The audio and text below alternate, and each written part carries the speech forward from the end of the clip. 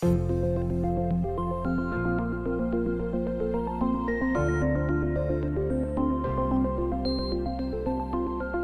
listening to GP Works, the podcast for and about general practice from the Irish College of General Practitioners. I'm Aileen O'Mara, and in this episode we're discussing the current GP workforce and workload crisis and what can be done about it.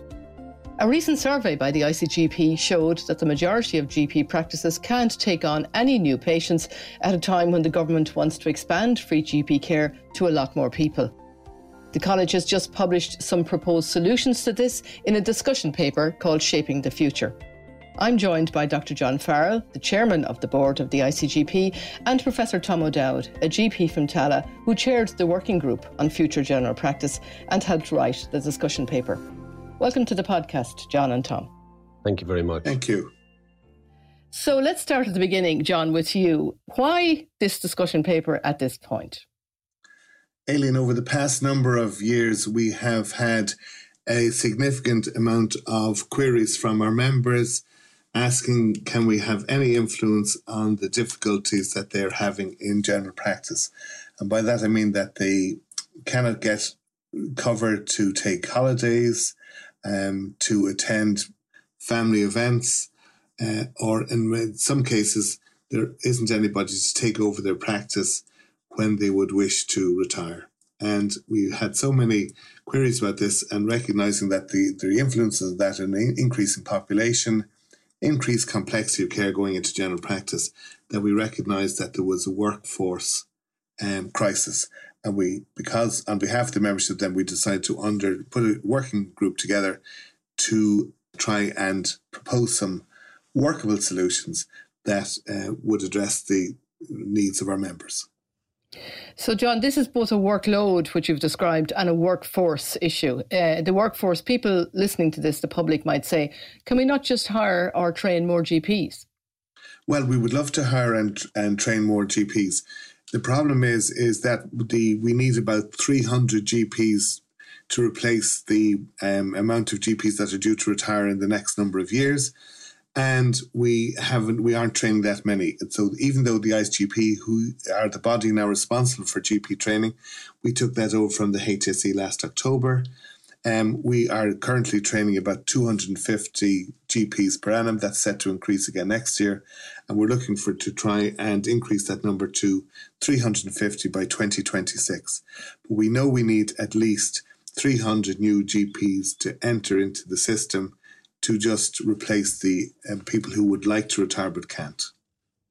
And it takes 4 years to train a GP, doesn't it? It takes quite a while. So if you have somebody at college, if they're starting off in college today, the shortest length of time that they could be sitting in front of a patient in general practice as a fully qualified GP would be the 5 years in college or 6 years in college, unless they do a graduate entry program, and then they do their internship, and then there's a structured 4-year training program which will allow them to enter the specialist register on the Medical Council and sit in front of patients looking after their needs.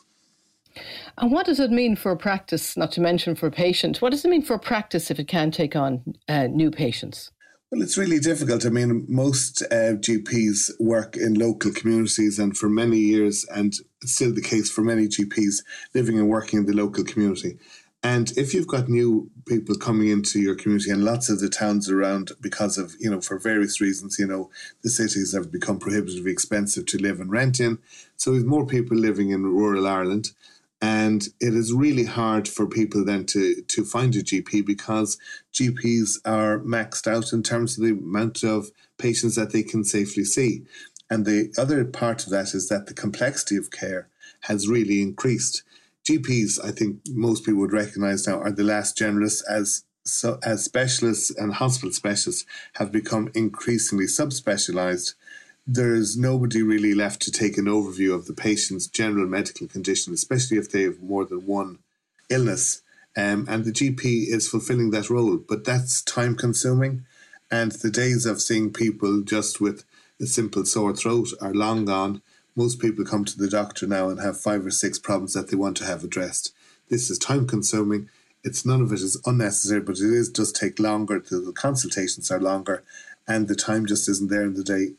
And we've also shown in lots of studies that where we have done, Aileen, is that for every 2 hours of face-to-face clinical work, that generates at least another hour of administrative work, which is putting pressure on doctors as well.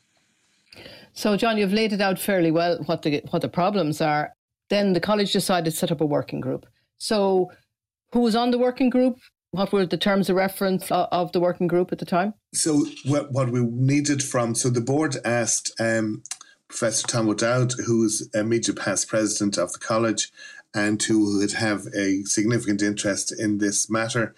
We asked him to chair a working group, which was made up of a number of GPs, some from the board, some from outside the board, and trying to represent all demographics, and to bring that group together to come forward with some workable solutions, things that we could actually achieve in the short term and in the medium term, and look at all those solutions and try and bring those to the various people that might be involved. We realised soon after we put the working group together that this working group could produce a paper that was really going to be a lever to start a conversation about this serious issue, because it's well known that if you have a functioning primary care system, there's less demands on secondary care, there's less demands on out-of-hours services, and there's less transfer of primary care, which should probably be dealt with in the community, less transfer of that to the emergency departments, who are also screaming out for lack of resources. So we put this group together under the chairmanship of Tom O'Dowd, and they were tasked with coming up with actually solutions that would work. But the primary aim of the discussion paper was to bring it to the other people involved in the provision of primary care and say, here's our solutions. We're prepared to get involved in this at any level you wish, but we need you to get involved so that we can address this problem. Thanks, John. And Tom, it is very solution-focused, this discussion paper, isn't it, Shaping the Future? Yeah, that was, John has outlined very much the urgency with which we approach this, and also the rigour. We felt that given the state of the nation as it is today, people are anxious, they're fed up with people outlining the problems in great detail, but not outlining the solutions. So we were very solutions focused right from the start. And there were a lot of surprises for us along the way. There is now quite a body of research and evidence and data produced by the ICGP, some by the academic departments, about general practice in Ireland. We had well over 50 references in it, and many of those came from work that we've done in Ireland. We were also helped greatly by the stats that Harry Comer produces on an annual basis about GP training. And the first surprise we had when we delved into that data was that there are not enough graduates from the Irish medical schools wanting to become GPs. This was a great surprise to us. And the next thing is projecting forward, like John is talking about there. We may not be able to train our way out of this crisis.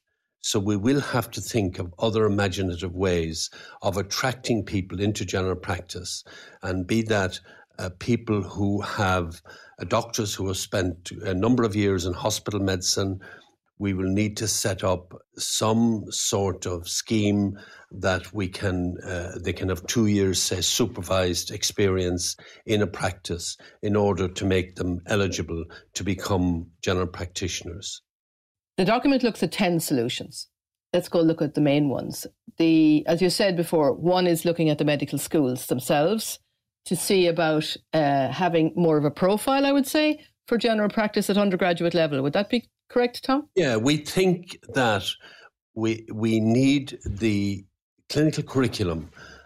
We need general practice to occupy 25% of that, because we know from the graduate entry schools that the more exposure our medical students get to general practice, the more likely they are to make a good decision. And that good decision is often to apply for a GP scheme.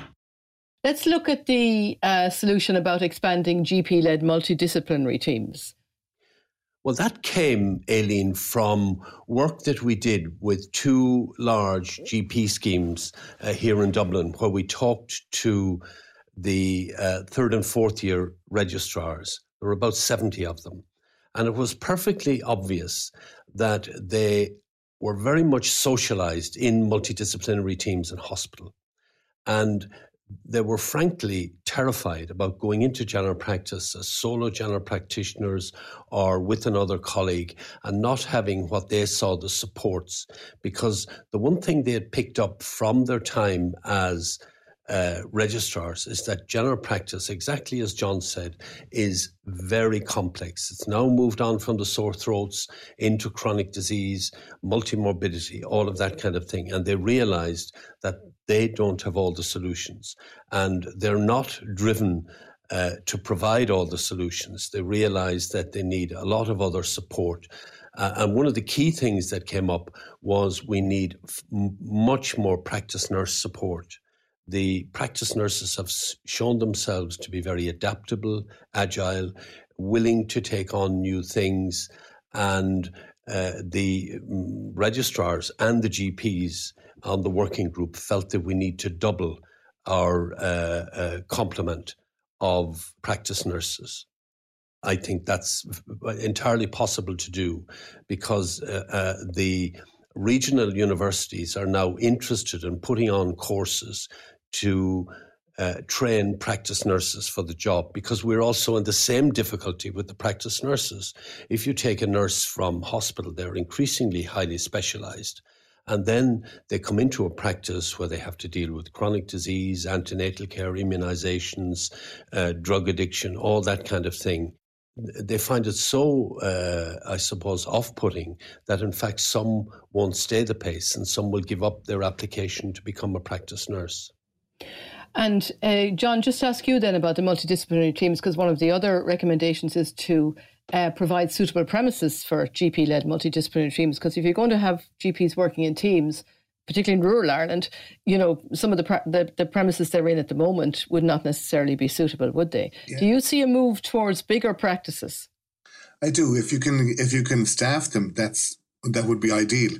And this is what this is about. This is about staffing those practices. So in my own situation, we moved from our own purpose-built premises that we built 25 years ago, which was state-of-the-art at the time, but it was no longer fit for purpose. And at the start of COVID, we moved into a primary care centre. We have much more space. We were able to easily incorporate the vaccination programme during COVID. And we have with us now on site, not in the same building, but not in our own section of it. We have public health nurses, dentists, the paediatric dental service, and we have physiotherapy and occupational therapy. So if we need to access those other healthcare professionals, then it's much easier to do it. And the informal context that GPs are very expert at organising, they're on hand. It's a better working environment. And, it's certainly in the bigger towns and in the cities, I think it's going to be the way forward. Now, it won't suit everybody because, lots of GPs want to practice on their own, but less and less. And certainly a lot of our newer graduates aren't really interested in practicing as single-handed or part of a dual team in general practice. They want more people so that they can provide a different level of service to the patients. And many of them want to specialise in particular areas and have a flexible work-life balance in their lives as well, don't they? Well, I think that's one of the things that's really come forward in the last number of years, and that where the younger GPs have quite wisely stated that they want a work-life balance that, that wasn't always present in the past, and that the older GPs who worked, full 5 days a week and then were involved in out-of-hours work and up at night and all that's no longer tenable or acceptable to our younger colleagues. And, on reflection, I think they're absolutely right. However, that poses even more problems, is that we need more people then to provide the services that we have. And that's what we have to try and achieve. That the ISGP, for its part, is increasing numbers year on year. But will that be enough is the question. So that's why we have to look outside the people that we will train to other ways of getting doctors involved in this. And then there is a whole section on rural general practice as well, John. I mean, rural general practice offers its own challenges, doesn't it? In terms of the population is more dispersed, there's bigger areas, there's the out-of-hours cover, there's all that to consider, isn't there? Yeah, I think, and as Thomas alludes to, I mean, that unless we get the undergraduates involved in general practice generally, then they're not going to necessarily pursue an immediate career in general practice. And then within that cohort of doctors that we need people with a specific focus on general practice. So we have suggested, and it's well known internationally now, that there be an actual pipeline from undergraduate to postgraduate to GP training within rural practice. And one of the things that we've seen is that when people actually work and live in the area, many choose to stay.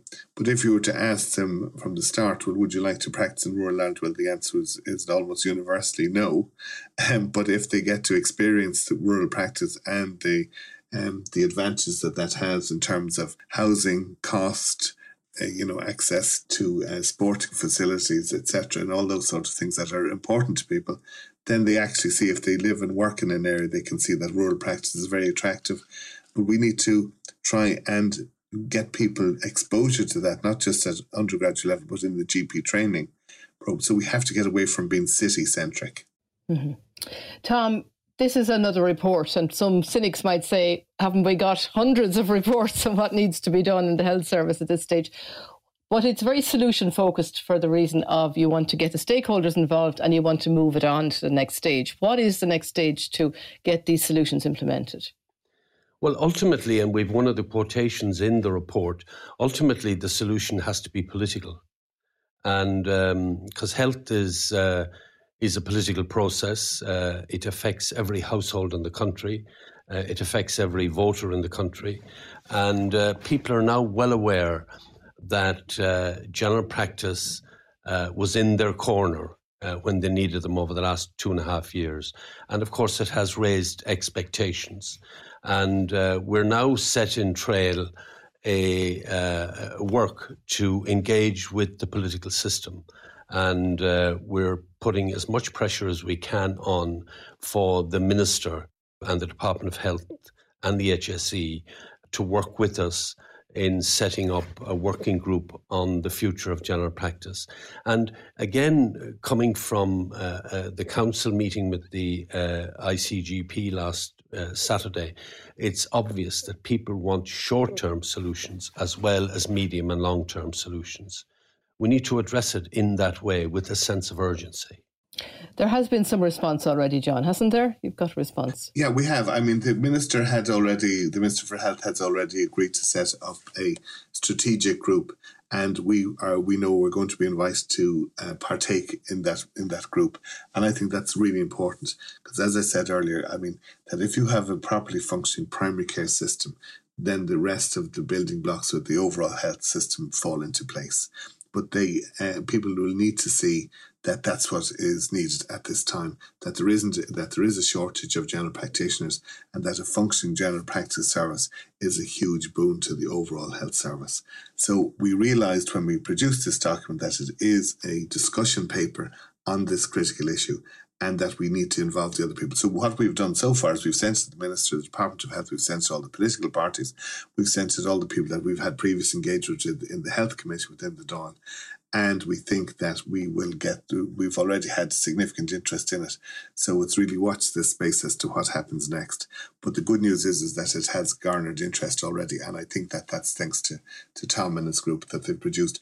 I think not only kind of a solution-based document, but also something that's really well researched and that everything that's quoted in it we can stand over with rigour. Because general practice is changing. The face of general practice is changing, isn't it, Tommy? You've been in general practice a long time, but your practice itself is an example of a modern general practice in the community, but with a huge amount of services available. Yes, and I suppose I would say that general practice has changed more in the last 3 years than it has in the previous 20. I suppose looking back on it, the scale of our ambition has increased quite dramatically over the last 2 or 3 years. We've seen what we can do. We've had a taste of what John calls being at the top table.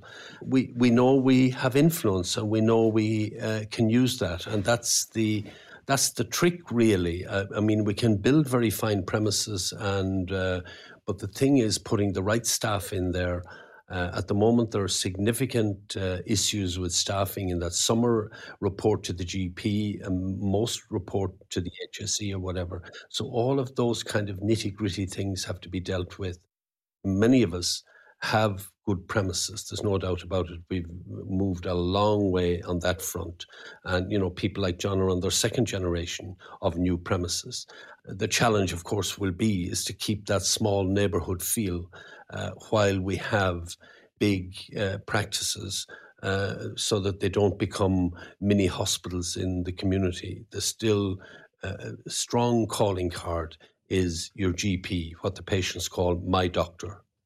Because as you say, John, general practice, your GP is your first point of contact for your personal health. And that is just so important that somebody has somebody that they can trust, that will have their they will have their back when there's difficulties. And there's more and more problems coming into general practice. All society's ills are laid at our door firstly. And we have to address them, and we do address them. But I would say in support of what Thomas said, the advent of the practice nursing population has been hugely beneficial. In my own practice, we have 3 full-time practice nurses, and we could not survive without them. They do the vast majority of the cervical smears, they look after the blood pressure monitors, the phlebotomy, they do all the childhood vaccinations, look after all the cuts and bruises and dressings and that. And they're absolutely, they're a highly skilled part of the workforce. But not everyone can attract them because of costing and things like pensions and all the financial things. So there needs to be a broader discussion about that. So while there is some supports for practice nurses to the GMS contract, they're not adequate really. And if you're working with the HSE, even though there might be difficulties with the workload and the shifts and all that sort of thing, but you do have a pension and you do have an exit strategy. And if you come to work in general practice, that's not necessarily provided. So these are the other aspects from a business point of view that need to be addressed. And Tom has done that to some extent in the report when we say that the role of the practice manager needs to be developed, because GPs are trained to see, they're not necessarily business men or women, they're trained to see patients and to look after people from a clinical point of view. So if you have a really good practice manager that can take away a lot of the administrative work, which is also crippling general practice on a day-to-day basis. Tom, you've written other reports yourself already. This is one that you, I'm sure, are very proud of. Are you optimistic that it will make a difference? Oh, I am. I don't think there's any choice, you see. We've now got ourselves into a situation where we have a highly dysfunctional secondary care system. We have a primary care system that is working, but just about. The one thing that the TDs all fear is complaints about patients not being able to see their doctor, because Irish patients, long after it's changed in many other comparable countries, like to see their own doctor. And now we've imported the waiting lists of other systems, and patients don't like it. Now, they do like the multidisciplinary nature of it, but they want to see it, their own doctor with his or her fingerprints all over it. They do want that level of involvement of their own doctor. So I am optimistic. I must say I feel for me it's the wrong time to be going, but there we are. John, have you anything further to add? I would be more cautiously optimistic. I think we've seen, I think we've produced a really decent document. I think that we have spread it far and wide, and now we're awaiting the response. And that response will dictate where we take this. And I think that that's what we need to do, because, as I've said, functioning primary care takes the pressure off a dysfunctional secondary care system, and it provides quality care where people need it in the community. Let's hope the economy stays robust. We're very dependent on a good economy. On that note, I'll wrap it up. Thanks to Dr. John Farrell and Professor Tom O'Dowd for joining me on today's episode of GP Works, which we recorded here in early November 2022. To read the discussion paper in full, go to the ICGP website, icgp.ie, and we'll share the link in the programme description with this episode. Remember, we have more episodes of GP Works in case you've missed them, and new ones coming regularly. You can find GP Works on SoundCloud or Apple Podcasts, and do subscribe and tell your colleagues. I'm Aileen O'Mara, and thanks for listening.